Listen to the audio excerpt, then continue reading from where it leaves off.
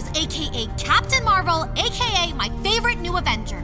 She was an Air Force pilot transformed into a practically invulnerable cosmic Avenger. Captain Marvel doesn't just clean up problems on Earth. She cleans up problems across the galaxy. Captain Marvel is awesome because she's tough, even when completely outnumbered.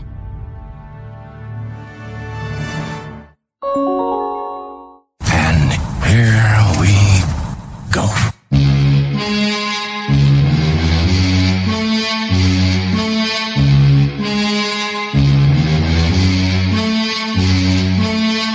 Good evening, ladies and gentlemen. We are tonight's entertainment.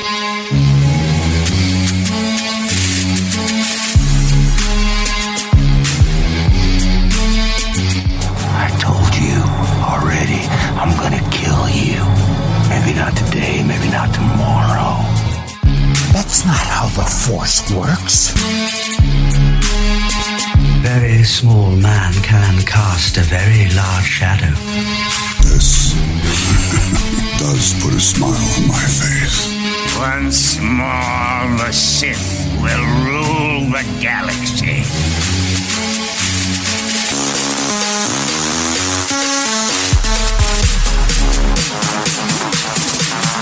Impressive. Most impressive. You were on the Sith list. Welcome to episode number 136 of the Sith List. I'm your host, Arash Dolachai, and my co-pilots for this evening's adventure into podcasting. The young, the restless, the bearded one, the man who has his chest hair sticking out of his V-neck. Carlos. Buargoyo. The man we call Crunch Crunch. The man that has shaken my world.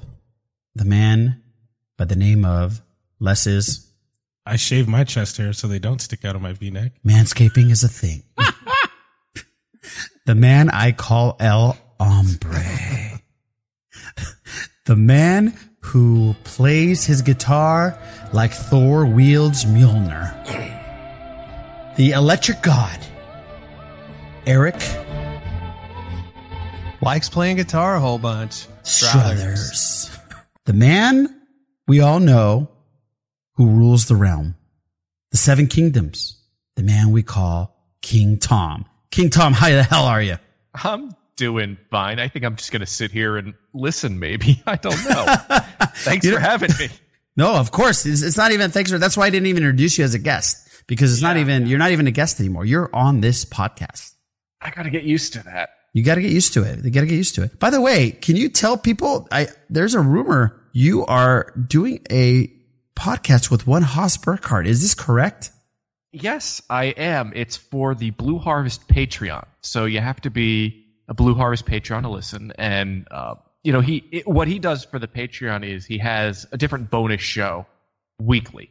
He usually puts out on Mondays. One, it's him solo. Another is a role-playing adventure done by Robbo, podcasting fame. Oh, we love Robbo. Yeah, Chef Will has a solo show. A few shows with other friends. But ours is the first episode launched this week, and it's called Masters of a Harvest Cassie. And we each episode is devoted to a Star Wars video game. That sounds fantastic. That's amazing. Two amazing people. Thank you. It was a lot of fun. It was a lot of fun. Oh, I can imagine. Eric, you were on a podcast recently, correct? I was, man. Star Wars spelt out with my super dope friend, Josh. It is a cool show that you should totally check out. I will definitely check that out. And that's is that Josh Chapman?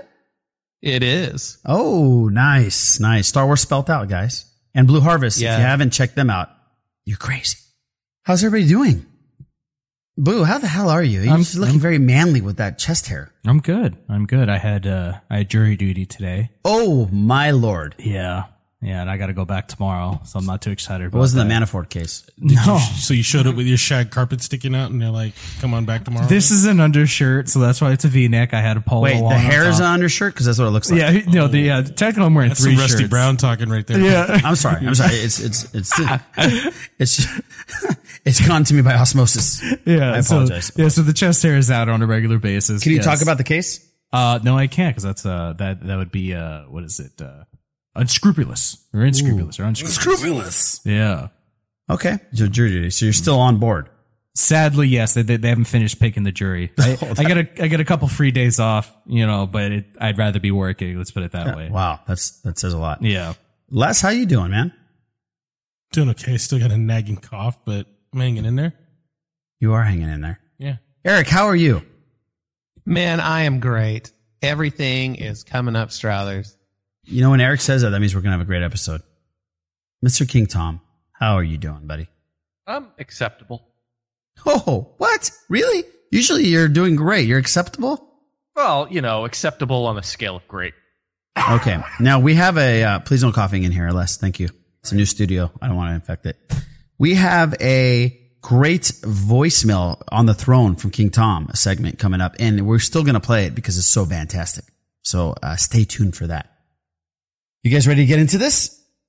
Absolutely. All right. Let's talk a little box office. And obviously we had a huge, massive film that was debuting this week. Disney's release of Captain Marvel gave the domestic box office a much needed jolt after the first 2 months of the year struggled. 21st entry into the MCU, the Marvel Cinematic Universe, franchise 7th largest opening weekend of all time, while grossing more over its first 3 days than the combined total of any previous 3-day weekend so far this year. Captain Marvel has made $153 million domestically and well over $300 million worldwide in its first weekend of opening. Hallelujah, you fucking trolls. That's a lot of zeros, man. That's a lot of zeros. So trolls, again, fuck off. How to Train Your Dragon, $14.6 million, still doing really well. Tyler Perry's last installment of a Medea franchise, A Family Funeral, at $12 million. So pretty solid still. But Captain Marvel was the big story. We're going to do a full review of Captain Marvel. We're going to talk about it. We're going to dive into it. We're going to get into it. So can't wait for that. I hope you all saw it. If you haven't seen it when we started, then you need to forward it because I don't want to spoil it for you. But a great big box office week for Disney and the Marvel Cinematic Universe. By the way, there's rumors out, not even rumors. The Walt Disney Company put this out that this deal should be done by next week. Yep, the 20th of March. The 20th of March. People put that shit in your calendar because that's when shit gets real. And that is a Wednesday, and we should be recording. And by the way, we're recording with the fantastic, one of my favorite hosts we've ever had. No offense to any other hosts, but Claire Stribling's coming back on with us to talk. C-Strib? C-Stribs, it will be back on. And she's fantastic. So there you have it. There's your PSD box office report. Also, the information is brought to us by boxofficemojo.com. You can get all that information there. And I think now there might not be a lot of news, but there's still some Star Wars news. Mr. Struthers, do you want to guide us through the galaxy full of geekdom? Sure, man. Well, the big news is the title for episode 9. Still don't have it. And there's that. Unbelievable. There's hopefully for anybody who does dig Star Wars, if you're going to Celebration, there have been some official panel announcements. For example, we now know that the panel for episode 9 will be on the Friday of Celebration. I cannot think of what the date is, but it's the Friday during Celebration. So there you have it.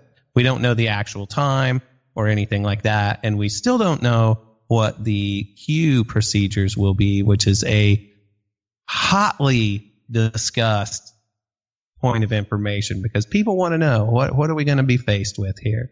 But that's good news. We've had some cool guests announced. Ahmed Best, who mentioned that he will be there for the 20th anniversary of the Phantom Menace panel, and Erin Kellyman. That is pretty rad. That is rad. She's doing some autographing, which I will definitely be in line for. Oh, really? And yeah, man. Cool. Dude, anytime I get a chance to pay people to like hang out with me for 10 seconds, I'm going to do it. I'll pay you to But hang out no, with me. seriously, man, there's just something about her I find exceptionally cool. So good for her. And yeah, I will definitely throw down some dollars for that. I also heard that Riz Ahmed is going to be there. Yeah. He is one of the most expensive autographs in the lineup. Well, he is an A-lister as of the moment, as we would say in business. Kind of hot right now. What business? The business of being famous. In the business? Which I am not. D-listers. I'm not even D-lister. Z-listers. No, I'm not even in the alphabet, bro. Negative trillion. Yeah, I would love to meet Riz Ahmed.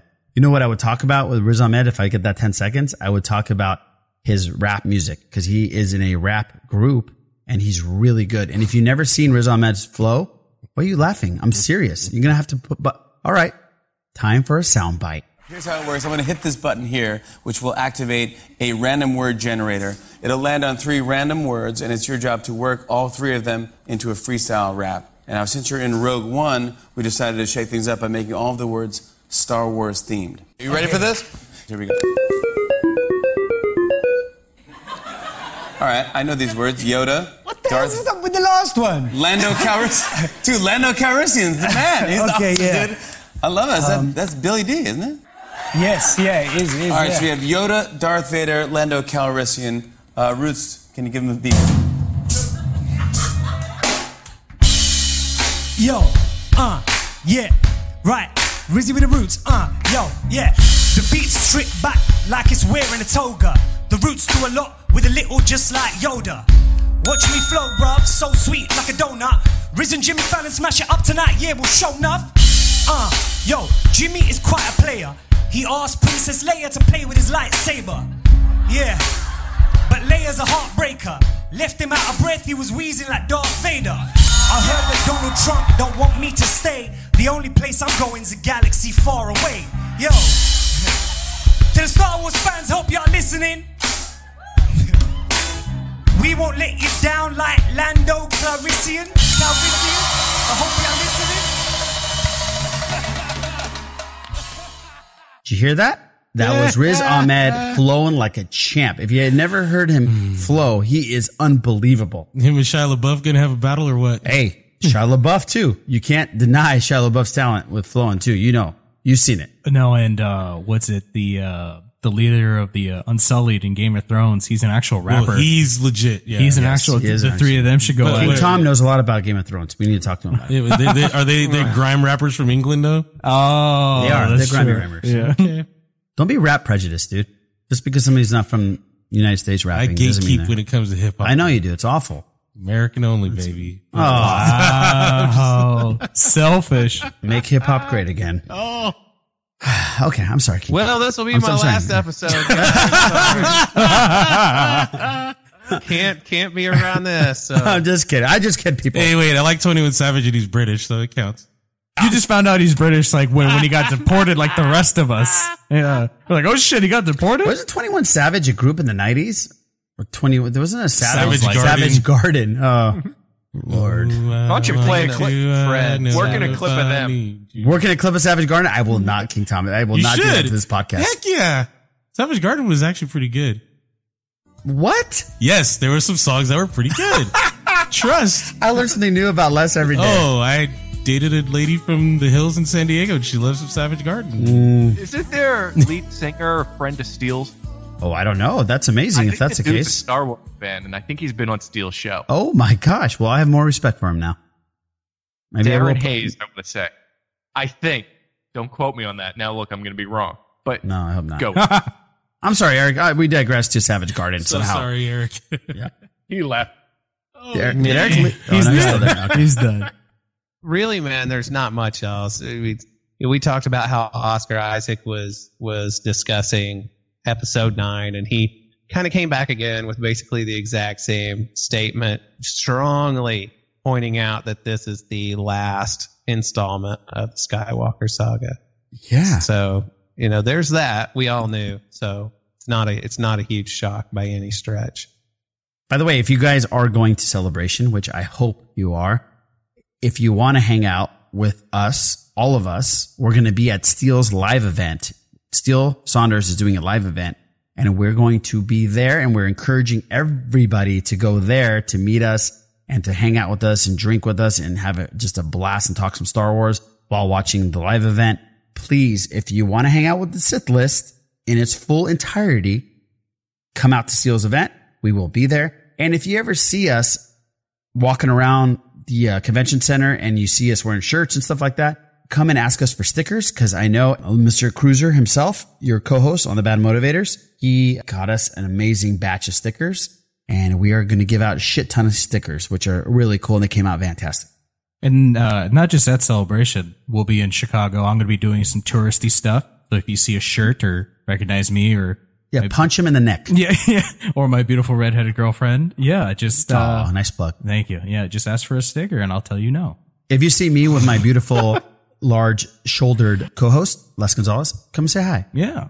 Please. Right. Please. He's not scary, guys. He's just a big teddy bear. He's yeah, fine. he might look really pissed off, but he's not. If you see something that's 6'5", run. Run. Yeah.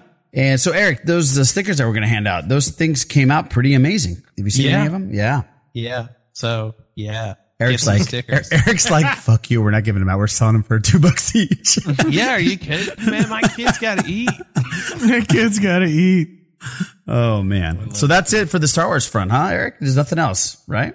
Not that I'm aware of, but let's be honest. That doesn't really mean a whole lot. There have been, there's been a time or two where I completely wrecked it and missed all the good stuff. So, No. But I don't think that's happening right now. No, I don't think so either. Something will happen tomorrow. Episode name drop. The name will drop tomorrow. But here's the question now for everyone. I don't want the name to drop until we are in that overnight line and until we see the panel. Because what's the point now?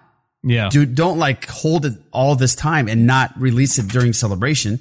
At least give us that. If we're going to wait overnight and we're paying all this money to go to this thing, give us the title and a preview. We can wait 30 days. Right. Yeah. What do you think about that, guys? Here's my only concern with it. And of course, Nader Strouthers got one. I think in theory, it's a good idea. However, anytime something new gets thrown at you, you spend some time kicking it around, deciding what you think about it. So while that's happening, you're going to be trying to listen to them talk about the movie, be excited about that, and be like, watch a trailer when it comes. So then you're going to just freshly have heard what the name is while you're trying to watch the footage they're getting ready to show you. And it's not going to let you sink in because part of your brain is going to be occupied with the fact that you're trying to turn the title over in your head. That is the one argument that I would say about that would make me want to have it ahead of time. Valid point. Yeah, I think what Eric is saying, plus I think if they do wait till Celebration, I'm fine with that idea, but it's likely that someone who is involved in printing the T-shirts, posters, or whatever they're going to have at Celebration for it is going to leak it out. You're going to find out about it on Reddit. And I'd rather hear about it. That is true. By the way, we do have some news that we didn't talk about that you guys probably all talked about on the Bad Motivators. I got to talk about it on Now This is Podcasting.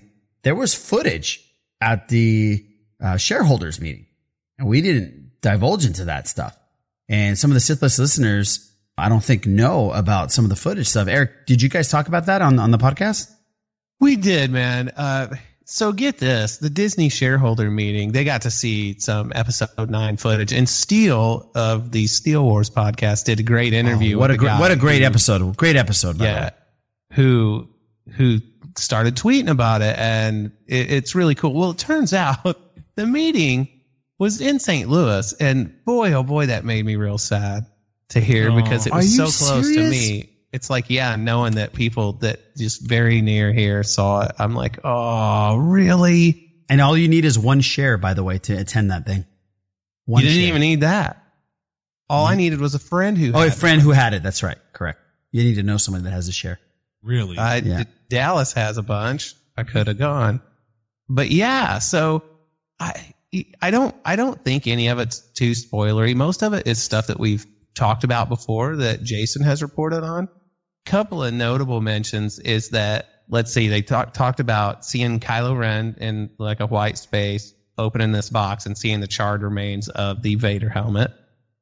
And also seeing Daisy doing some like wire aerial work, flipping around and stuff with the lightsaber. Not it's not finished footage. It's just so he can't remember if it was blue or what he was looking at. But yeah, it sounds pretty neat. I'm surprised none of this is like gotten leaked out anywhere. Or, more people are breaking the internet about it. Yeah, like, oh, look, here it is. Go to this place and search it up. That actually, I think people would. I think they take their phones away. Damn. Yeah. Yeah. He talked about it. They put it in they make you put it in the bag, and then they throw the bag in the ocean. They do. That's exactly what they do. Check your eyeballs for retinals. Exactly. Telephoto lenses in your eyes. Yeah, they check your glasses. Be like, you don't need these, sir. I can't see. Tough shit. You don't need these. Yeah, no. There could be a camera in these. You can't have them. Not happening. Yeah, that's crazy. It's still pretty cool. I mean, the one thing that I've noticed about episode 9 is almost. Are you getting emotional? No, that almost nothing is being like the security on this thing is ridiculous. It's crazy. It really is. Everybody's tight-lipped, and compared to other Star Wars things in the past, I mean, for Attack of the Clones, Phantom Menace, we had scripts, like we had scriptments out. Oh, we had know what I mean? Like Phantom Menace, we did. The idea that nothing is out there. Got on an AOL chat room. I remember I printed it out. But the crazy thing about what that guy was talking about, what Steele was, it confirmed a lot of the stuff that Jason's been talking about as well, which was cool to hear. Definitely a great listen. So check that out. So that was your Star Wars report. Thank you, Mr. Struthers, for coming up with things when there's no things to think about. I could have just invented a bunch of things. Yeah. Lied. Eric, I'd start my own YouTube channel. Eric, real quick. There you go. Eric, real quick. What would be your made up news for Star Wars this week? Go.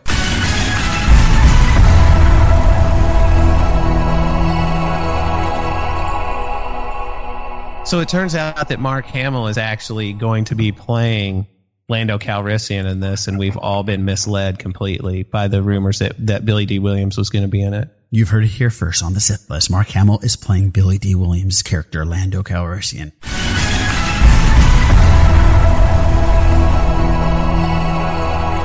Doing like the Robert Downey Jr. thing and actually putting full makeup on as Billy D. Williams to be Lando Calrissian. No, that's just it. Yeah, he's doing method. Full method. Damn. All right. Let's move on. Let's talk about some pop culture stuff. Jordan Peele's Us, which looks freaky as shit. I know Boo doesn't want to see it, but we're going to force him to go. Fuck that shit. It debuted at South by Southwest, which is a big festival of entertainment, music, and film now, and all kinds of cool stuff in Austin, Texas. We have some reviews, early reviews. We have Sean O'Connell from Cinema Blend. This is what he has to say. Jordan Peele is about to restart The Twilight Zone. Us, the movie, is bold, unnerving proof that he's the perfect storyteller for the job. Blatantly scarier than Get Out, it's a home invasion horror with a gut punch of a twist. Cast is amazing, but Lupita is otherworldly. That's great, by the way. And we have Lupita in our franchise of Star Wars.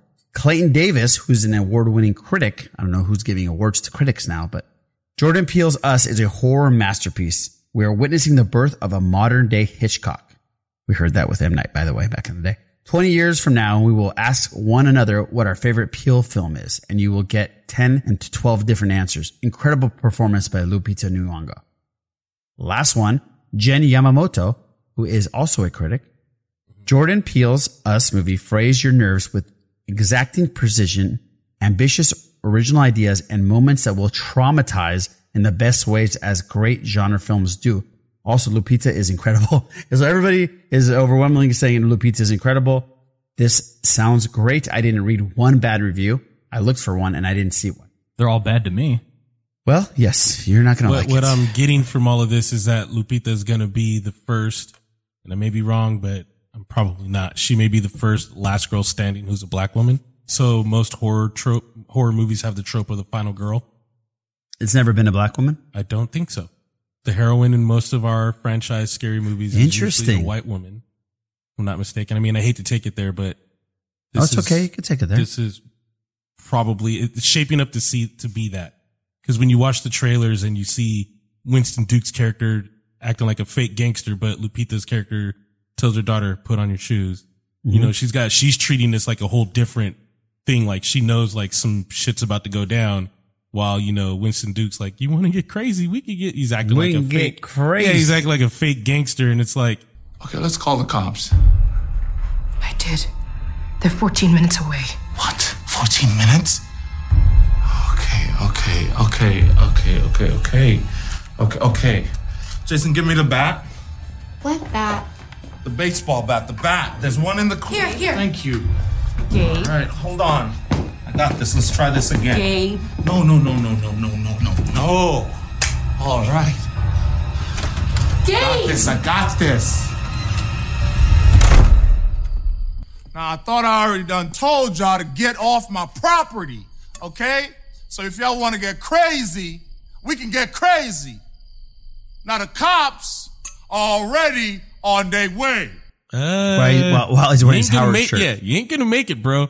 So that's what I'm looking at. Okay, that's interesting. If any of our listeners remember any films that have African American or black or any woman of color, any woman of color, because as the final one I'm trying surviving. To think, even all the reboots, Texas Chainsaw was Brandy survived, but she wasn't the final one. Didn't she survive in Scream? Not Scream. She was in the I Know What You Did Last Summer? Yes, I Know What You Did. Sequel or some shit. I know one. Which one? No, fuck you guys. I don't watch horror. Of course I don't know one. Oh, you dumb. You kidding me? You the fuck?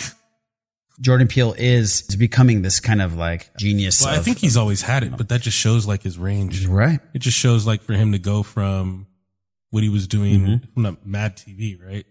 I don't know if he went. I don't know. I just know him from Jordan and Peele. From Key and Peele. Peele. But yeah, to Jordan and Peele, that's his name. To have a, comedic start foundation and then to branch into this and be going strong is pretty damn awesome. Yeah. And we're going to force Boo to go see it. I have to talk to Brittany to make this happen. Oh yeah, it'll happen. And I definitely want to be there next to him. Ain't gonna fucking happen. Oh, see, when you say stuff like that, Boo, you're making me. Okay, I'm going to text her right now. Challenge accepted. Challenge accepted. I'll go when Struthers goes. How about that? Yeah. Well, here's the thing, man. Me not going isn't a reflection of whether or not the movie's good. If I had like lots of time, I know on my hands, I would go to the theater and see it. But for me, it's just the reality of the situation. When I say, I'll see it at home. That's not anything. That's not an indictment on the movie whatsoever. It's a more of a point a finger at me for being a dork. So. Sure, and I'm sure King Tom, you're the same way on that. Yeah. And July, I'll be the same way in that as well. Yeah, all really. this ends. Yeah, all this ends. All right, now I feel obligated to put on the Aladdin trailer. Now, not because I'm Persian. Actually, it's 100% because I'm Persian. But I do want to say that the tide of criticism has gone away with this blue genie because this trailer brings back the old feel of Aladdin and people seem to love it. So we're going to play the trailer right now. I can do all those moves. Fly. I could do that one, guy falling on the ground. Oh, that is a beautiful female. He looks like Riz Ahmed a little bit.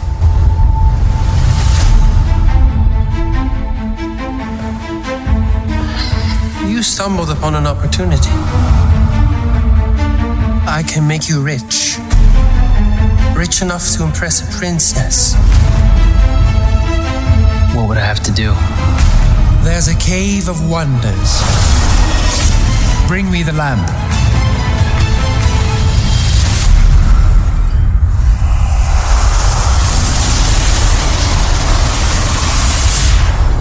O great one who summons me, I stand by my oath, loyalty to wishes 3. I'm kidding. Watch this. Watch out! You done wound me up. You ain't never had a friend like me. Hey, can you make me a prince? There is a lot of gray area in make me a prince. I could just make you a prince. Oh, no. Y'all see my palace? You look like a prince on the outside, but I didn't change anything on the inside. Showtime. No, I'm in charge, okay? I say when it's time. Really? I thought a princess could go anywhere. Not this princess. Do you trust me?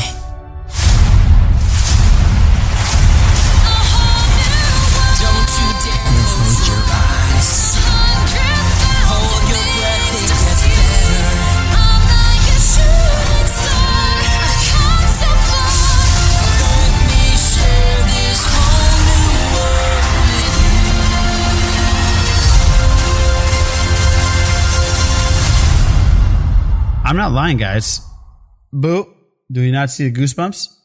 I mean, I grew up with this stuff. They're there. They're real. Yeah. Who said that? Who said that? Did Eric Struthers? That was say Struthers. That's who it was. Oh, man. Wow. Okay, well, I just wanted to play it. I don't give a shit what else you guys think about it. I will be in that theater. I will be watching. And fuck all y'all. Well, that's a fine attitude. Just kidding. What do you guys think about this? Eric, obviously you're not very impressed with this Aladdin live action. No, it was neat, man. I'll want to see it. I'm sure. Oh, okay, there you go. I'm not all. Wow, oh my God, it's gonna be amazing, man. I gotta see it right now. That sounded like Bill Cosby a little bit right there. Well, I don't know if you want to sound like Bill Cosby. He sounded like the character from Big Mouth. Don't you ever say that again. There's a character. Yeah, let me tell you why that this is such a big deal to me. In the 90s, when this thing came out, I think it came out like 94, 93 or something like that. A lot of Middle Eastern characters, they weren't portrayed as decent human beings. A lot of them were portrayed as either terrorists or something that's going to blow something up, or the evil sultans or whatever it is, or terrorists. So when Aladdin came out, it actually gave popularity to that part of the world, which we never had. And it became a massive hit. And so that was a really big thing to me back when I was a kid. But this looks really cool. And they got people that are from that part of the region to be in this film. And, you know, we can't have Robin Williams, obviously, but we have Will Smith, and he seems like he's doing a good job. And I'm very excited about it. And it's Guy Ritchie. Guy Ritchie used to make really good films. I'm here for this too. It looks pretty cool. Aladdin, Beauty and the Beast, Little Mermaid, Lion. So for me to see these things coming back and to be live action, I'm actually, and after all the criticism, yeah, Will Smith, hell yeah, looks pretty good as the genie. Cool. Looks pretty dope. He's energetic. Robin Williams was very energetic in his performance. Oh, he was so good. I mean, he made that movie successful. Was Robin Williams? But this is Will Smith being Will Smith, and I'll take it. This is Fresh Prince Will Smith for me. Huh? The Prince. Got it. Well done. Well done. To take little Malik, to take my little son in about 5 years. Well, I can't take him because it's going to be over, but I'll be in the movie room and I'll put the Blu-ray on and we'll watch it together, and he'll go, oh my God, that guy looks like me a little bit. And he's a little street rat that turns into a king. How fucking cool is that? There you go. Mm-hmm. Aladdin and Hercules, as far as animated movies, were some of my favorites because they were a good time. They were fun. Like, you know, Les said, Robert Williams was energetic. You know, the music is great. The musical numbers are, you know, fantastic. They're fun. They're exciting. You know, they're good times. So that's the feel that I get out of this one. You know, Beauty and the Beast is, you know, it's pretty and the story is nice. Really nice, actually. You know, Lion King is great to see, but you know, it's a serious film, you know, things like that. Aladdin and, you know, seems to be just fun. It seems like what the animated cartoon was. Exactly. Yeah. It has that same feel. One question. What's the tiger's name? Forgot about it. The tiger's name is, I was going to say Nala. That's Beyonce in Lion King. It's Raja. Raja. There you go. Thank you. Raja. Yeah. The entire time. Don't you dare call me Raja. No. I saw the cat and I was like, fuck, what's the cat's name? Raja. Yeah. And then the only shitty part is they're not using Guilford Godfrey to be Largo or Iago. They're using somebody else. Alan Tudyk. Alan Tudyk, who's all comes full circle, which I love him too. King Tom, are you going to take your kids to see this? I'll probably take the kids. It looks impressive. It's not anything that I'd probably go see on my own. There are a few other movies this year that I'd rather see first. I'll take it. Sure, it'll be good. And, you know, even back when I first heard they were doing this, I thought it all rested on Will Smith. And yeah, right. It's true. The earlier views of the movie, it didn't look as promising, but it looks like he's going to deliver. Yeah. I agree. Thank God for this second trailer, or the first one was a teaser for this official trailer, because people are coming around the bend on him. So which is great, which is good. He needs a win, by the way. He needs a win badly. He hasn't had a win in a while. Who's this? Will Smith. Oh, unfortunately, I think he was great in Suicide Squad. I do too. He was fantastic. That hill, but what a fantastic segue, Les. Yeah, there we go.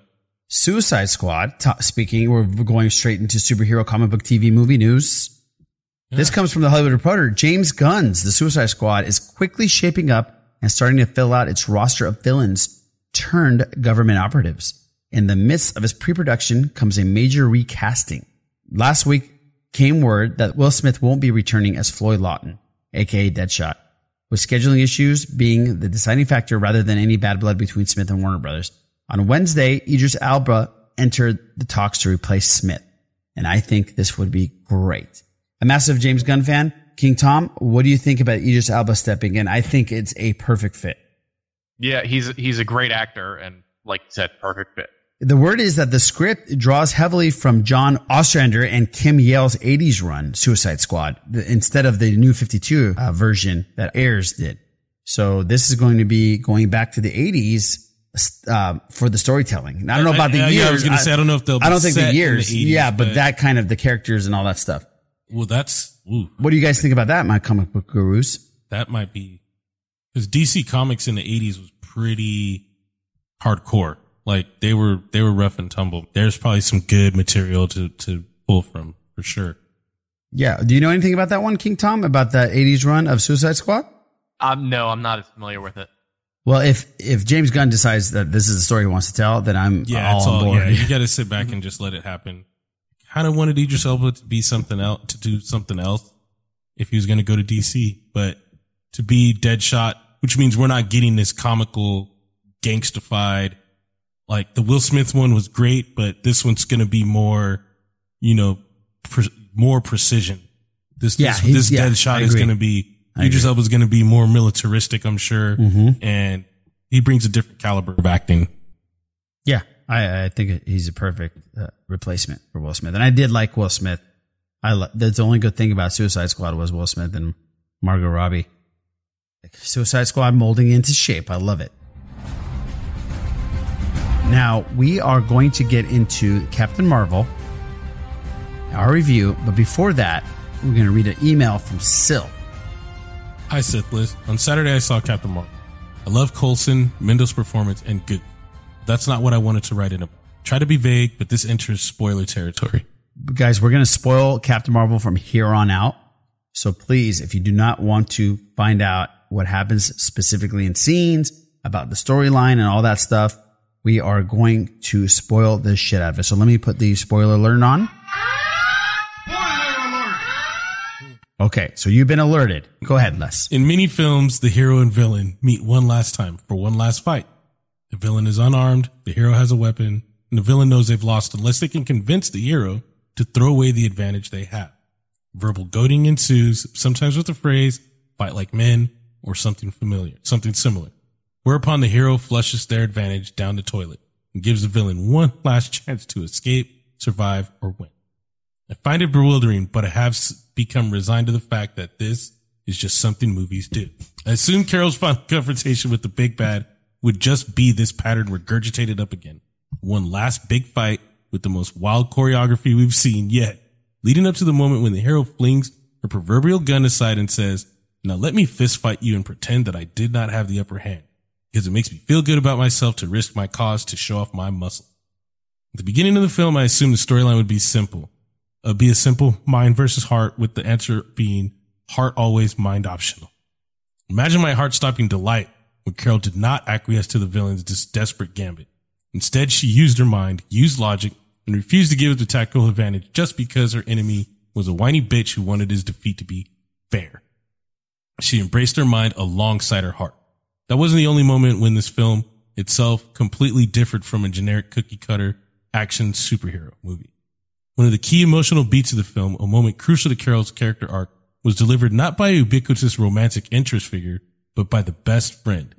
This story thrived on friendships, and that delighted me. That's true. I've never seen that before in a film like that. Yeah, good point. Modern films often rely heavily on the romantic subplot to provide emotional context, almost by default. The centerpiece and driving force of the Lord of the Rings books weren't the background romances, but instead the friendships. Those books have endured the test of time and still ring true today. I think it's fantastic this film was willing to explore friendships and compassion as motivating force. As for what I felt while watching Captain Marvel, that moment where Carol is in the air, hair flying, fire all around, she was the one doing all of the awesomeness, but I felt amazing. I was delighted to be sitting in that theater seat watching that woman be compassionate, ferocious, and deadly. A woman humble enough to allow a child to help choose her suit's colors, and assured enough of who she is that she no longer has to let her foe use words to control her action. She won the moment she arrived. She didn't have to win a second time just because the bad guy didn't believe she could beat him in every possible combat system. This film took the Marvel superhero movie mold and, like Black Panther, smashed that mold to bits. If this is the MCU's first try to female hero lead, with things only getting better as Marvel continues to practice and learn, then as a woman, I am on board 100%. I have a question for you all. In the wake of Black Panther and Captain Marvel feeling new and unexpected, even though they're right around that 20 film mark for Marvel, what ways could future MCU films use unexpected storytelling so that superhero movies do not begin to feel stale and reused? May the force be with Sil, the twice forgotten. Sil, really appreciate it. That was an amazing email. Thank you for sending us your perspective of this thing. We're going to dive into this like crazy in a second. But what do you think about Sil's question? Well, the only thing that comes to mind for me in the short, and I mean, cause this is a heavy question. Like if I'm a producer or a showrunner or in the brain trust, you know, sitting there in the war room, only thing I can think of is possibly just bringing more third shelf characters to life. You've been pushing that for a long time. Because they've been doing so damn well with it. Like Hawkeye is prominent. It's true. You know what I mean? Well, all the Guardians of the Galaxy. Exactly. If you would have told me 10 years ago they're going to do a film about the Guardians and of the Galaxy. And not only that, crazy. this isn't even like the Guardian. That's not even the OG team. So for them to be able to be like, look, this is who we're bringing to you guys. Here you go.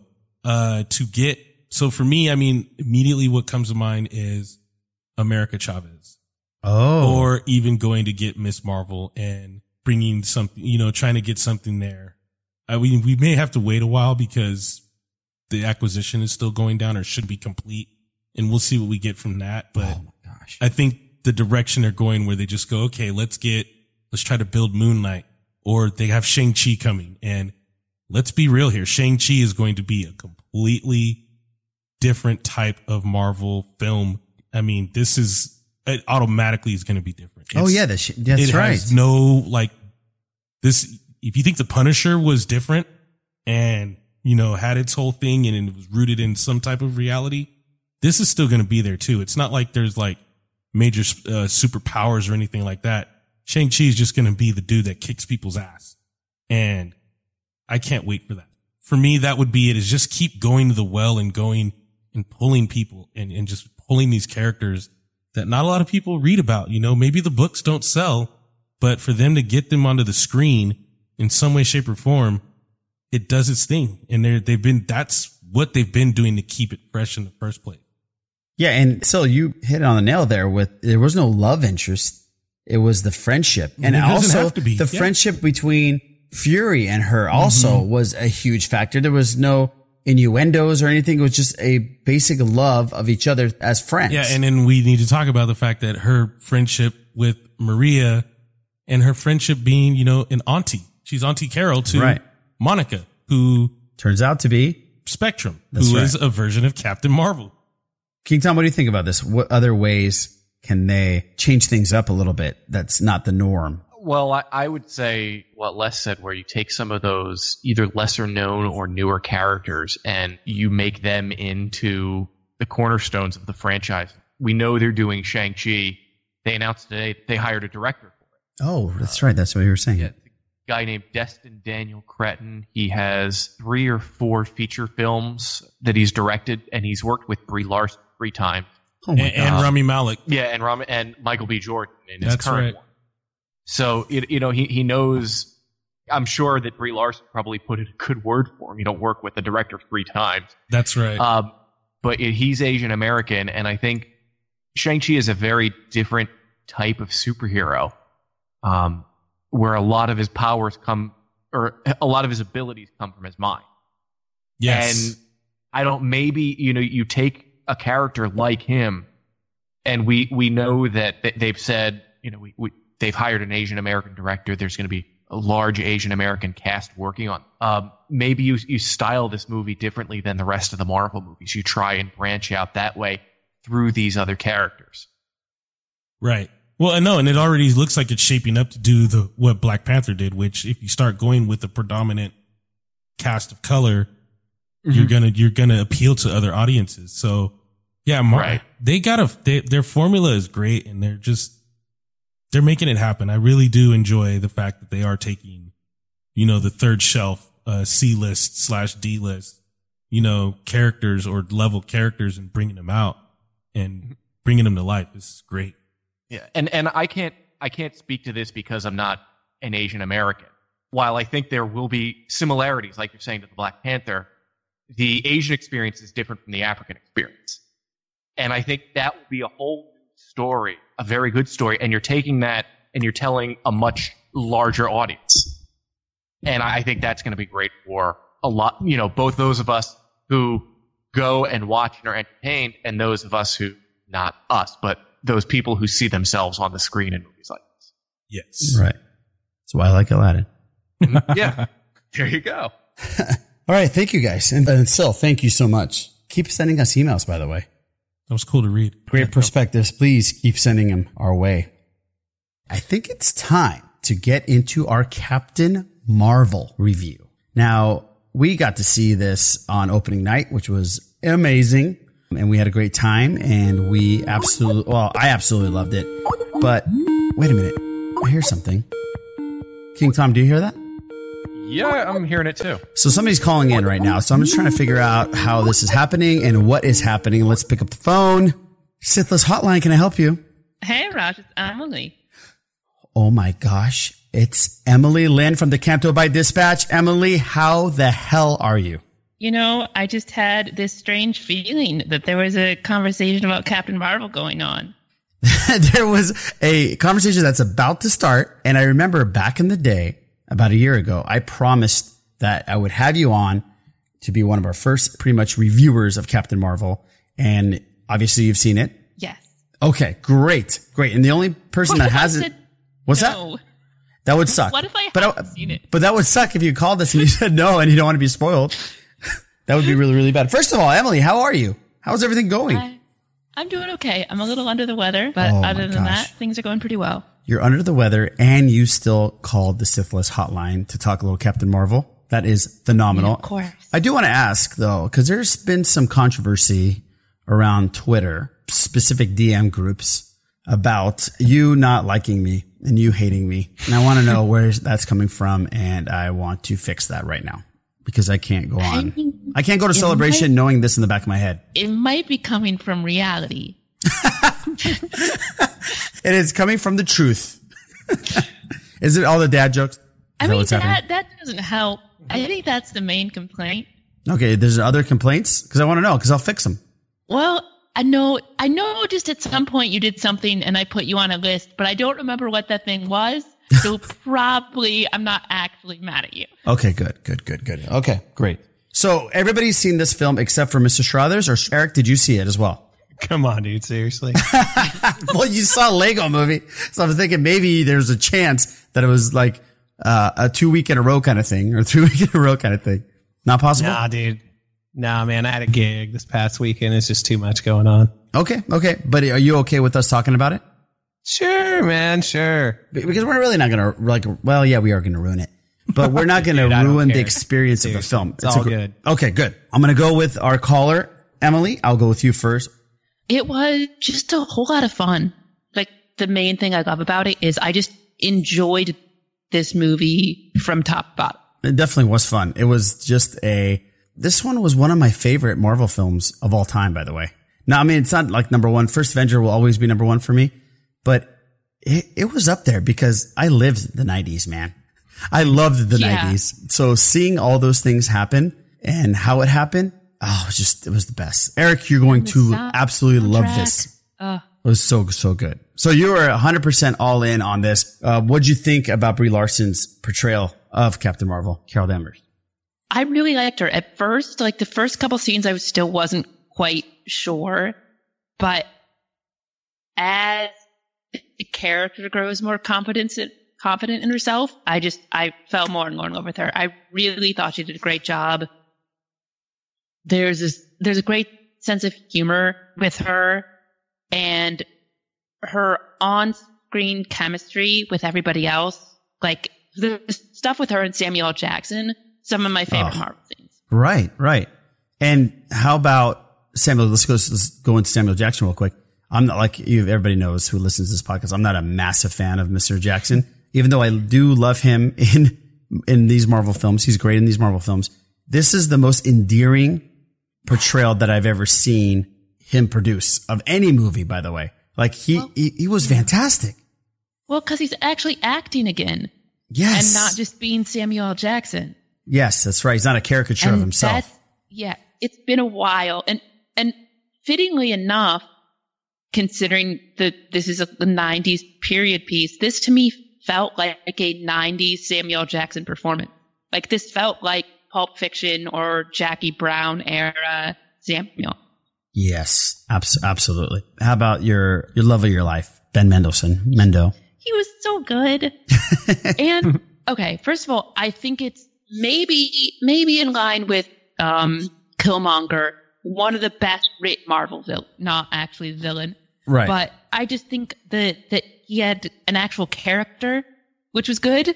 There's a lot of depth there. And the fact that he could act underneath all that makeup and make you care about him when he's wearing 10 pounds of green scales on his face is pretty impressive. That was impressive. I love the fact that they switched things up like that in this film. Real quick, since we talked about Pulp Fiction, just you did a second ago, did you guys pick up on the Easter egg? You did? Drinking? Yeah, the drink. Mm-hmm. King Tom, did you see that? Which one? Okay, when was it with the McDonald's cup or whatever? The striped cup was exactly the same cup Samuel Jackson used in Pulp Fiction. What is that called? The Big Kahuna or something like that. Big Kahuna Burger. That's Big Kahuna Burger. He's like, that was pretty badass. I know when I saw that, I was hoping that somebody would be eating. He'd be like, "Can I have a bite of that?" I was really hoping for that. That would have been a little too much on the nose, but I was hoping for it. Yeah, that would have been awesome. That would have been perfect, actually. Yeah, I know. Can I have a bite of that? Or it's like somebody's eating a cheeseburger or something like that. Like, he wants a bite of that. I know he does. That was cool. He did say motherfucker. Oh, you almost tried to attempt to say motherfucker. Yeah. Right? King Tom, you were very excited about this. I remember. You've been excited for a long, long time. What is your take on this thing? What is your review on this film? I thought it was a great movie. It's definitely in my top tier of Marvel movies because of Brie Larson's acting, because of Mendelsohn. What they did with the Skrulls to me was amazing. Just that swerve, because I don't know that anyone expected it. From the first Guardian, we've kind of seen that, okay, the Kree are assholes. I think we went into this expecting the Skrulls to be just as bad, and they weren't. And that was a very nice relief. Like you, Raj, I like that this was set in the 90s. I like that it was of that time period without feeling like it was trying to be camp or too into the 90s. I love the Stan Lee cameo. There's a lot about the movie that I like, and especially what it means for not just Endgame, but things after that. Yeah, no, absolutely. Well, one of the things that I liked is that it felt like a change of pace. It had a similar feel, but I still felt that it was different. It was set in the 90s. Great. It had its own different music, its own, just with it being a different decade, you get different music, but it had a different sense of music, that kind of thing. The characters, the locations, like the Blockbuster and different things like that, all the cars and, all that fun stuff. So yeah, plus with, Brie Larson and, being Captain Marvel and all that, having a female superhero. Yeah, it was all around just a really nice change of pace to have a similar feel, but still be different. I like that. By the way, that Blockbuster, do you know that Blockbuster, it is the last Blockbuster on the face of the earth? Oh, shit. Yeah. That's in Alaska, isn't it? I don't know if it was, it is in Alaska. Absolutely. No, I'm sorry. It's in Oregon. It's in Oregon. Yeah. Yes. Same difference. You know what? Somewhere in the Northwest. The one in Alaska closed down.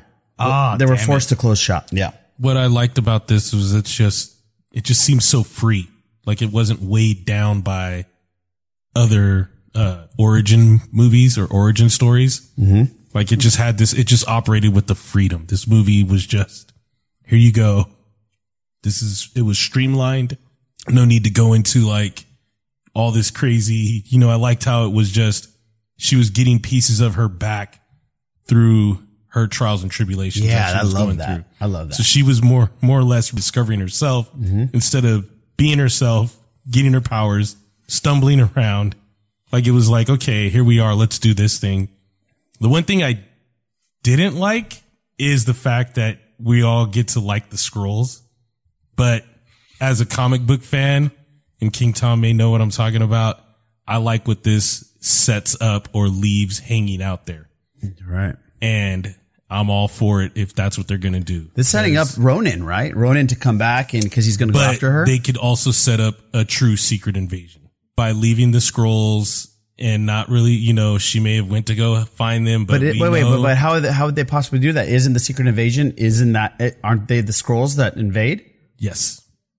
Okay, well, how is that going to happen? Well, because you don't know how many. Changed all sorts of things. True, but you don't know the details on that. You don't know how many Skrulls went with Captain Marvel and Talos. Oh, I see what you're saying. How many shape-shifted and changed. You saw how well Mendelsohn did his thing, took over as the boss man, and went back and forth. I saw something pretty cool that said, what if the very last scene, not the very last scene, but the first cut in, the credits scene, if that's not her, it's a Skrull that comes back. See? See? So that's interesting. It's probably not, but yeah. I didn't like, so yeah, we know from the gate that the Kree are a bunch of jerks. And we also got shades of the Kree Skrull War that I think I talked about before. So yeah, it did all the things it needed to do, and it bridged everything for me. So I'm ready for Endgame. It's gonna be good. And that cameo, that Stan Lee tribute / let's talk about that real quick. Cameo was emotional. Did the crowd cheer for you guys when you guys saw it? King Tom? Yeah. Ours didn't. I was kind of upset. We made a lot of noises. I think our theater was pretty what is it? Lean. Lame. No, well, lame and that lean. Too. Yeah, there weren't that many. I don't think there would have been enough people to cheer, but I think that deserved a standing ovation. Yeah, that was amazing. beautiful. It was amazing. Beautiful. Yeah. I almost felt like I needed a moment to process that before they got into the movie. Exactly. Yes. I think that we're going to feel that way when we see Carrie for the first time in 9. I think it's going to be that, and I think it's going to be a lot of cheers. I hope to God it's going to be a lot of cheers, and I know it's going to be a lot of cheers. Oh, it will be tons. People are going to cry. Oh yeah. Did you get I read this and it blew my mind. It's like this meta thing. So when we see Stan Lee on that train, he's portraying himself going to do the scene in Mallrats because the Mallrats scene was in the train because of the script. Oh shit. Fucking way. Yeah. Wow. That's like movie inside of movie inside of other movie. That's fourth wall. Yeah, movieception. Yeah, because in Mallrats, of course, he's playing himself. Yes, that's right. So that makes the world a little bit broken, but that's okay. That's totally okay. Exactly. And the crazy thing is Mallrats was his first cameo in a movie. And that started this whole thing. That's touching. Yeah. And Kevin Smith, did you guys see him bawling?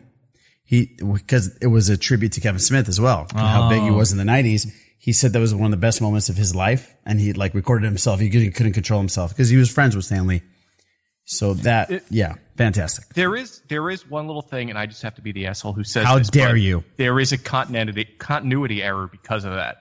Because there were posters up for the Smashing Pumpkins, Melancholy, and the Infinite Sadness. I saw that. Yes.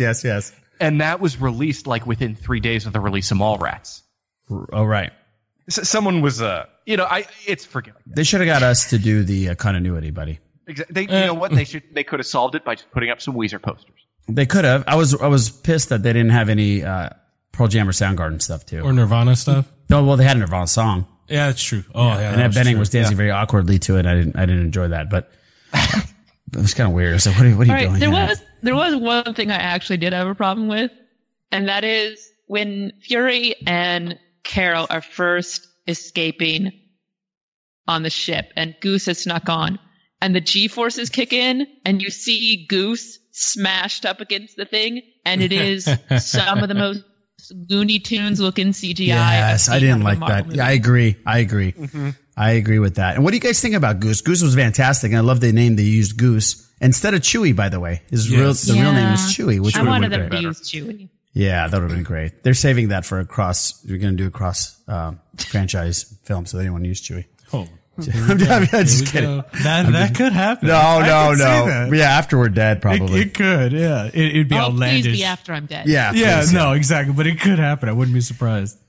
But the cat was great. The cat was cool. What did you think? I didn't like the fact. Let's talk about things we didn't like. There's not a lot.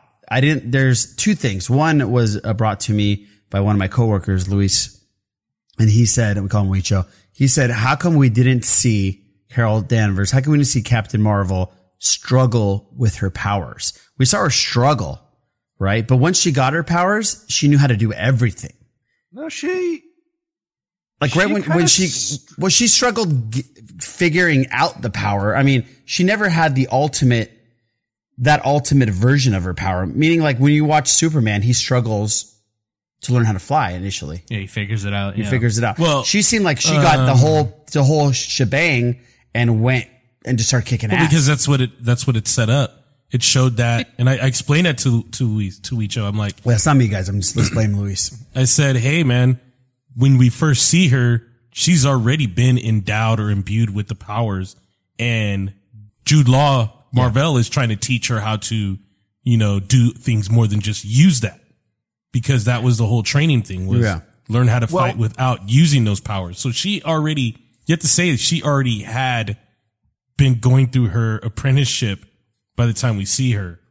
And then she still didn't have a handle on everything. Like it wasn't too much. Go ahead. She like blasts him and it knocks her back into the wall a few times. Yeah.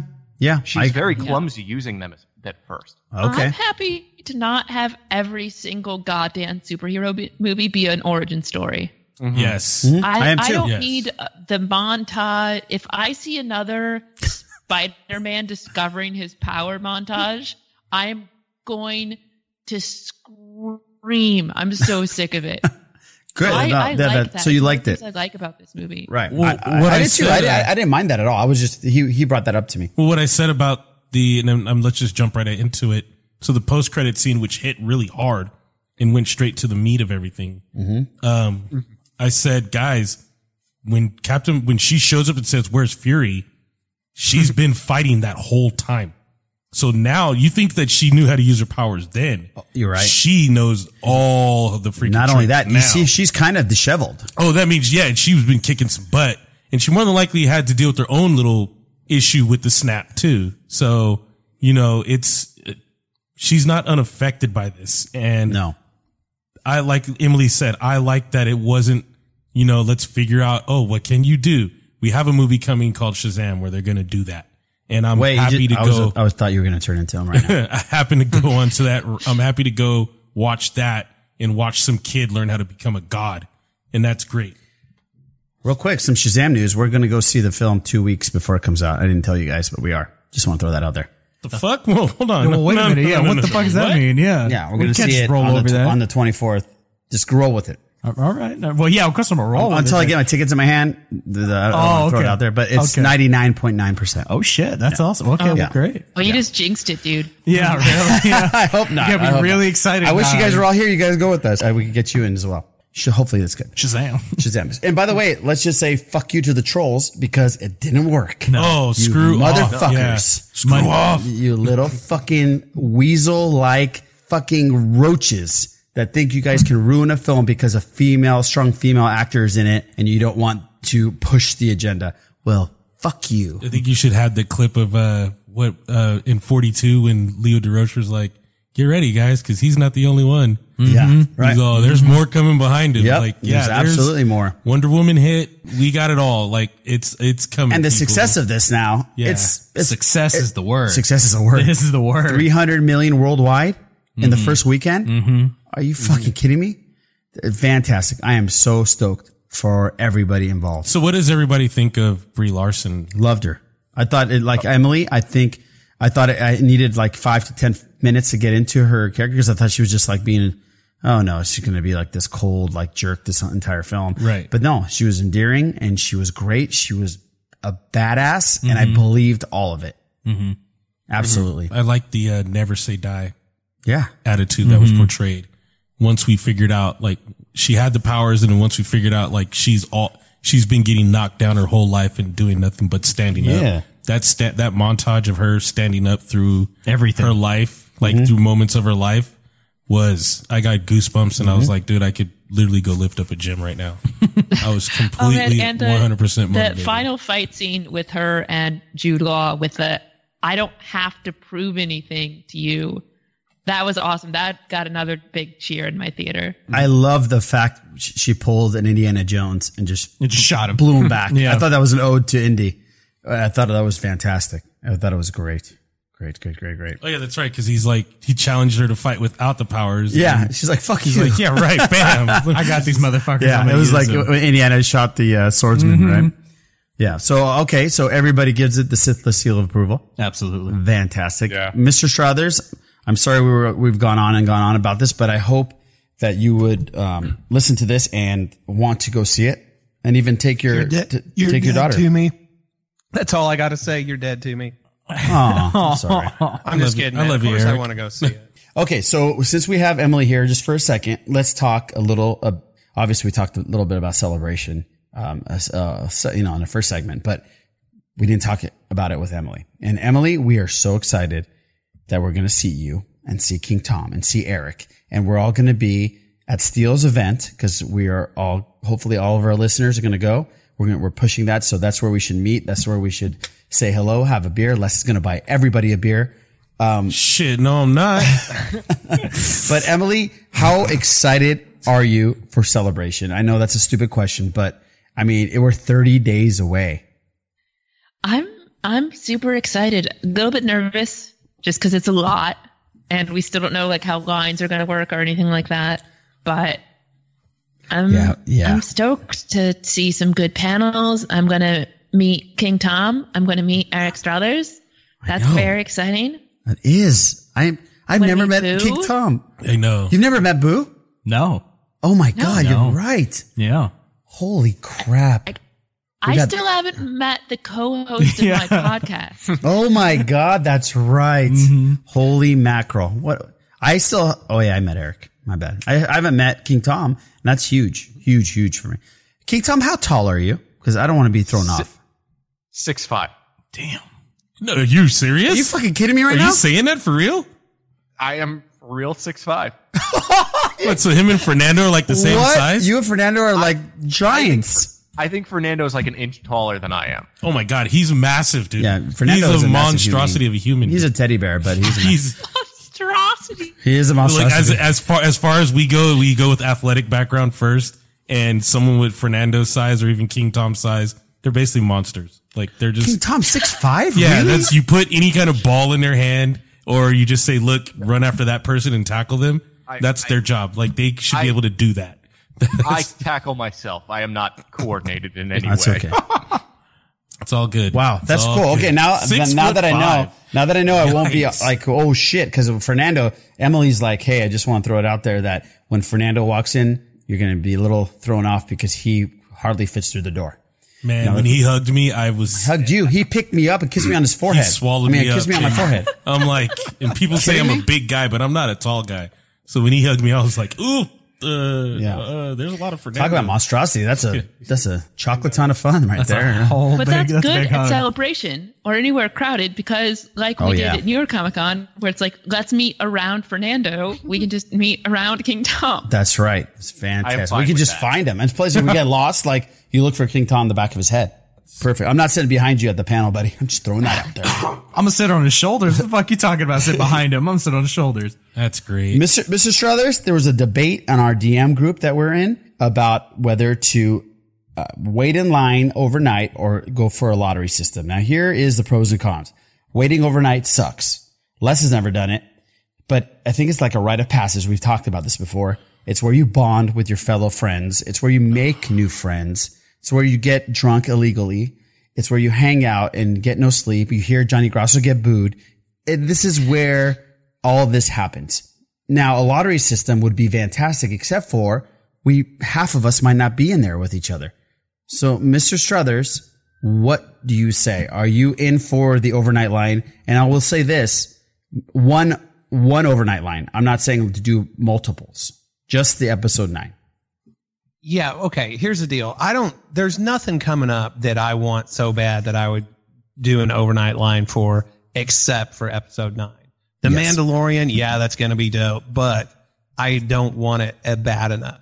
Okay. Right. I'm pretty realistic about where my desires lie. And I think that the lottery system's great and all, but the overnight line, proves who wants it worse. Oh, I love it. I love it. And that's the deal, man. It's like, the lottery's great if it's you. But if you want it bad enough and you could prove it by staying in line overnight when other people aren't willing to, then you should get it. Agreed 100%. You hear that, Rashad? Yeah, screw you, Rashad. Yeah, screw you, Rashad. Screw you. Here's the other thing. That overnight line, dude, was it hard? Yeah, Absolutely. sort of. But, man, it was some of the greatest times of the thing, minus the part where there wasn't enough, water to go around and stuff like that. Right. But it was a fun time, man. It really was. You don't have to just sit there miserable. Get up and walk around. Your place is safe. I got to meet a lot of people and hang out, and it was a good time. If Lorena can do an overnight line, anybody can do an overnight line. And she is not a massive Star Wars person. And she enjoyed it. She'll never do it again. But she absolutely enjoyed it. And she was emotional at the panel. You have to do it. If you have a chance, please do it. Just let us in first. You guys tell me how that works out then. That'll be great. I'd love Les, there's no way. I swear to God, Les. I swear to God, you better be there. You're off this podcast. Okay, go ahead, Eric.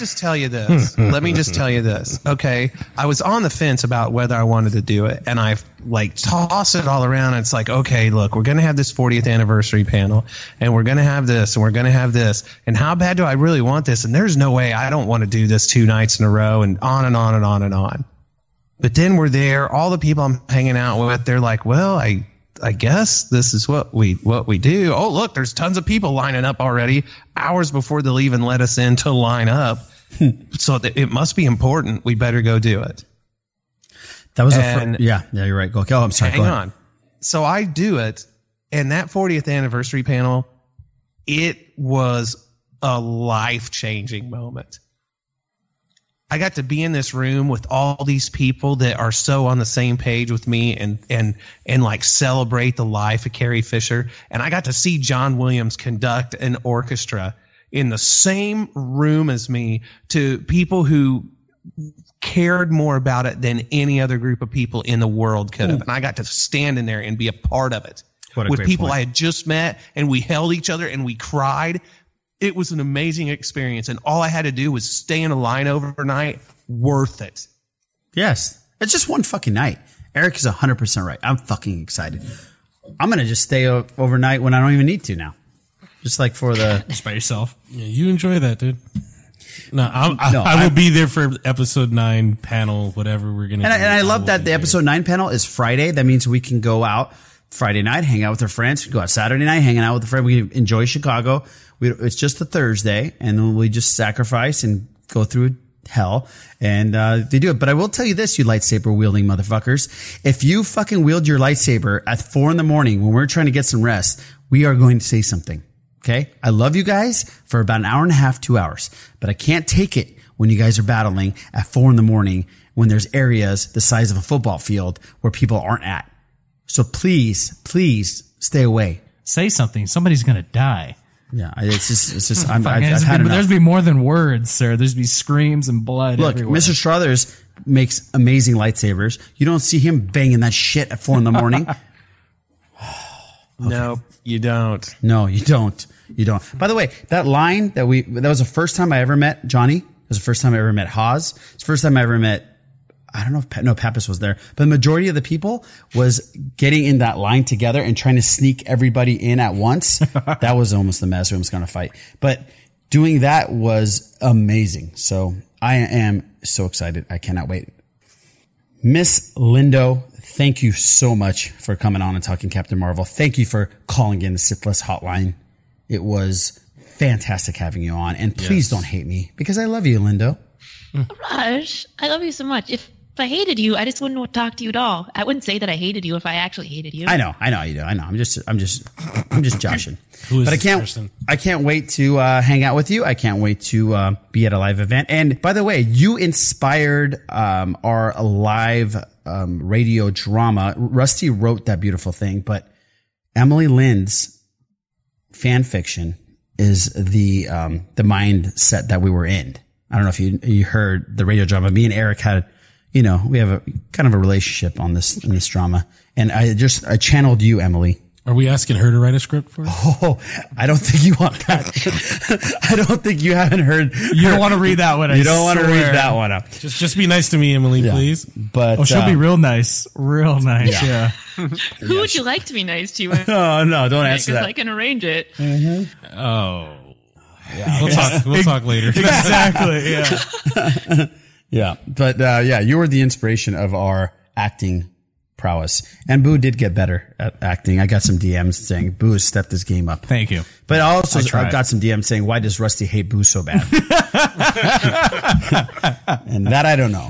Rusty's working on part 3 right now. Yes. Hopefully it turns around. Yikes. But Emily, thank you so much for coming on. We really appreciate it. And we will see you in less than a month. Yay. Thanks for having me on, guys. Thank you. And by the way, tell people where they can listen to your beautiful voice. Oh, I do a Star Wars podcast called The Cantobite Dispatch, which I do with Brittany Brown. I do cool. Star Trek. She's pretty cool. Maybe. She's okay. And I do a Star Trek podcast called He's Dead, Jim, where we are going through episodes of the original series of Star Trek, one episode at a time. Wow. That is really cool. That is amazing. And who are you doing that with? Mick McConnell. Cool. Who is in Australia. So it's always fun to find time to do that. I'm sure that's great to schedule. All right, great. So I'm going to put that stuff in the show notes, people. So if you liked what you heard, and you should like what you heard, because if you didn't like what you heard, then you shouldn't listen to our podcast if you're not into it. Just kidding. But Emily's fantastic. Listen to her amazing podcasts, and we'll put that in the show notes. And Emily, thank you. Bye. Bye.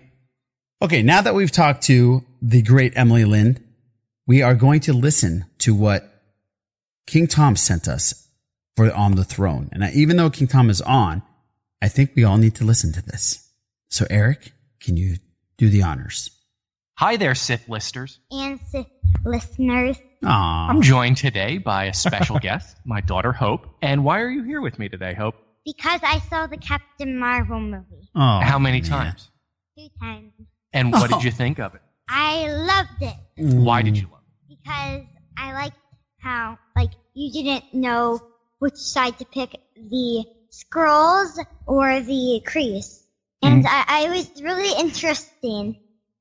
So I think what you're trying to say is because they swerved us with, who the good guys were and the bad guys were. That made it really interesting, right? Mm-hmm. And what did you think of Captain Marvel herself? I loved that she always got back up after whatever happened to her. This is amazing. And what did you think of the way she used her powers? I thought that she used her powers for good things, and she didn't just get angry and then use her powers, except at the beginning when she couldn't control them. And in a way, she was really using her gifts, and she taught her friends to use her gifts. And this is something you said to me after the movie. But she used her gifts to help other people, which was important, right? Mm-hmm. What do you think your favorite superheroes are right now that we've seen in the movies? Captain Marvel, Doctor Strange, Spider-Gwen, Miss Hope, the Wasp. The Wasp. She was a good one, too. And I feel like there's one more, but I forget. So what do you think is going to happen when Captain Marvel meets up with Thanos? I think that she's... you could say it. Gonna lose. You think that Captain Marvel is gonna lose? I'm kidding. She's honest. I think that she's gonna. I think so. You think she's gonna kick his butt? Mm-hmm. I think so. So I'm glad you liked it. I'm glad you get to go to the movies with me. Mm-hmm. And one last thing I want to say, and I hope you guys weigh in on, especially you, Les. I know a lot of people have been saying, oh, the next phase of the MCU is going to be the Secret Invasion. But like I said before, I love what they did with the Skrulls. And I don't see that happen. And I'm glad. So anything else to say before we say goodbye, Hope? No. Oh well. Thanks for having us. Thanks for listening. And I will talk to you later. Wow. That Princess Hope, you are an amazing critic and great review. She there's some poise and professionalism. And she absorbed a lot of it. Yeah. That's really good. How old is she again? She's 8. It's unbelievable. She's already a podcaster. She is a podcaster. Yep. Princess Hope. My gosh. That was amazing. I don't know how we even weigh in on this. And well, I'll tell you what, you can weigh out on King Tom's question in a second, but I'll say one thing is this is why we need these films. Exactly. This is exactly why we need these films, is because she now has a superhero to look up to that's done the right things in a film. And she can say that even if you fall and fail, you can get back up and still kick some major ass. And that was amazing. And nice picks on favorite superheroes. I like those. Right. Those I love that. Yeah. Very, very cool. Well, let me jump on real quick again. I had mentioned it when we were doing the review. Here's the thing about having the Skrulls and possibly a secret invasion. It doesn't have to be titled Secret Invasion. No. That's the beauty of it. It doesn't have to be a blatant thing. What can happen is just the biggest swerve / twist / curve in the history of of comic book movies. And all of a sudden you find out, like we mentioned earlier, Captain Marvel's been a Skrull this whole time. Or they introduced the Fantastic Four and they're all Skrulls. Or Captain America's a part of Hydra. Yeah. So that is the beauty of what they did here. Having the Skrulls introduced, making us love them, making us feel for them, having Ben Mendelsohn as Talos, plead his case to the most powerful weapon standing, ready to take him out and go, hold on before you kill me. This is like, hey, there's a reason we're here, and endearing us to that. It leaves that option open, and it doesn't have to be a blatant slam on the table. Like, oh yeah, here guys, here's your Secret Invasion. Enjoy. It could just come out of nowhere. And that to me is amazing. Mm-hmm. I didn't think of it that way. So yeah, you're right. Well, thank you for sending that. That was unbelievable. And thank you, Hope. Hey, send more emails, people, and more voicemails. This is all fun. It is really good. We get some more interaction with the Sith listers and all that stuff. And Hope, send some more, please. Please, please, please. Oh, Daddy's going to go broke seeing a lot of movies. And yeah, exactly. It's going to be great. We're going to end this thing off a little bit with some Game of Thrones talk. And there were some episodes that are going to be, the rumor was that there was going to be some episodes that are going to be like 2 hours long and all that stuff. And it looks like we're going to get that is cut out. It looks like it's going to be just 60 minutes. There's a couple, I think, that are a little bit longer. I think the last two were, I don't think they were 2 hours, but I think they were like an hour and a half, a little bit longer. Right. And Lorena's been watching it. She started it. Oh. And so we're on episode 5 of season 1.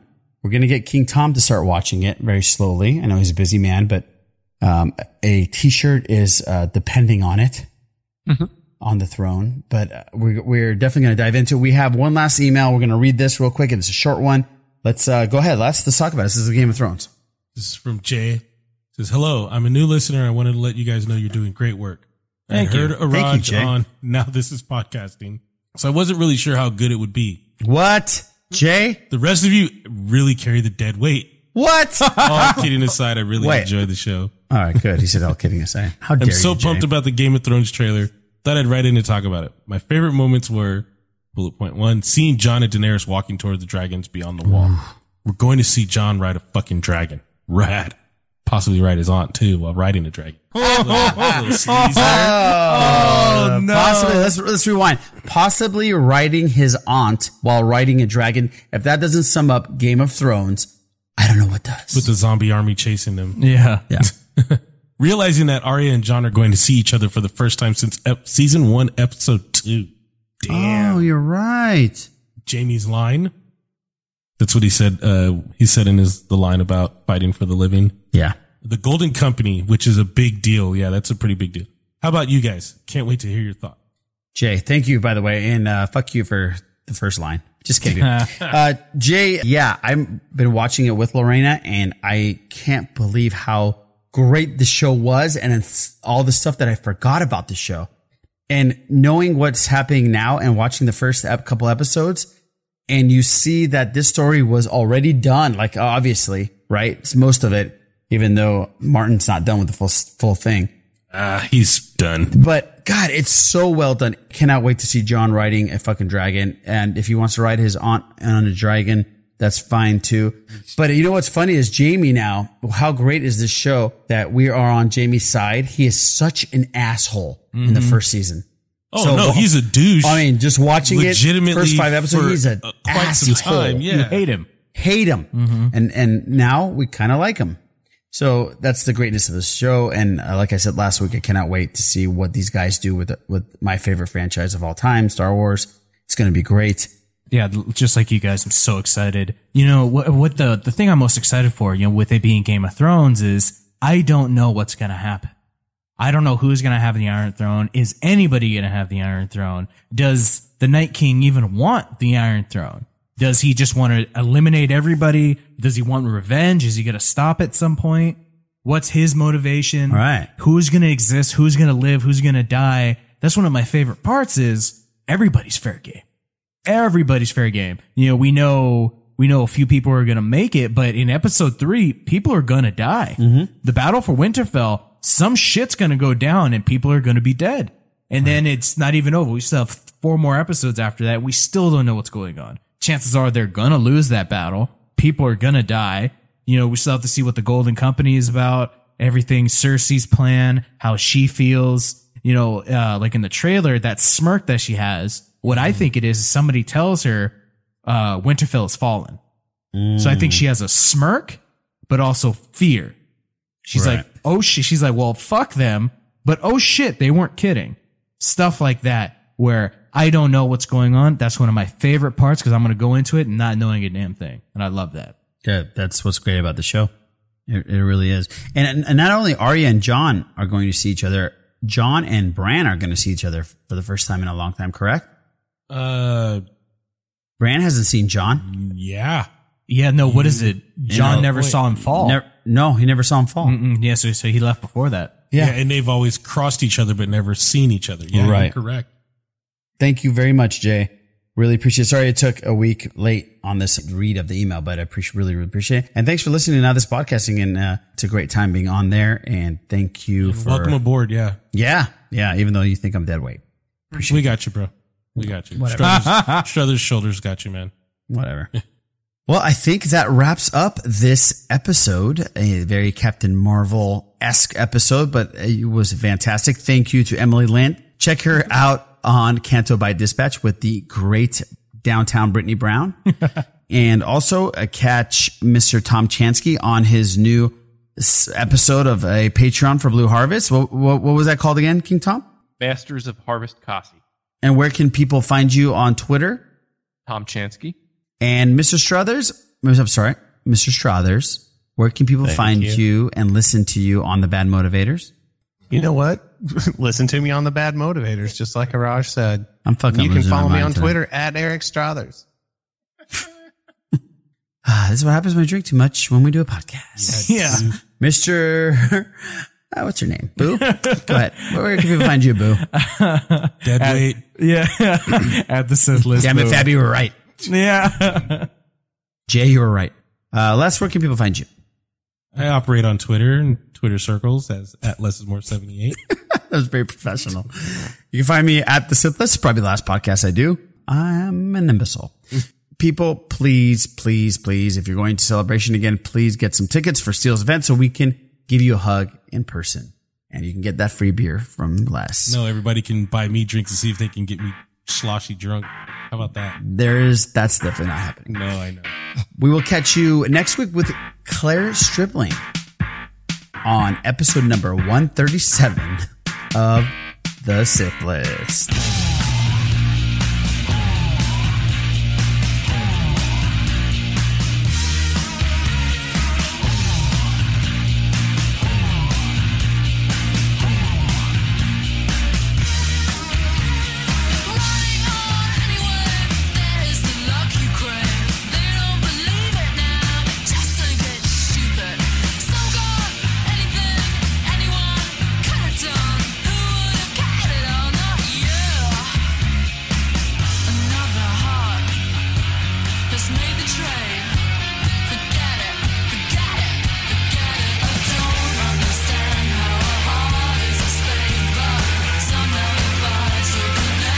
Is made.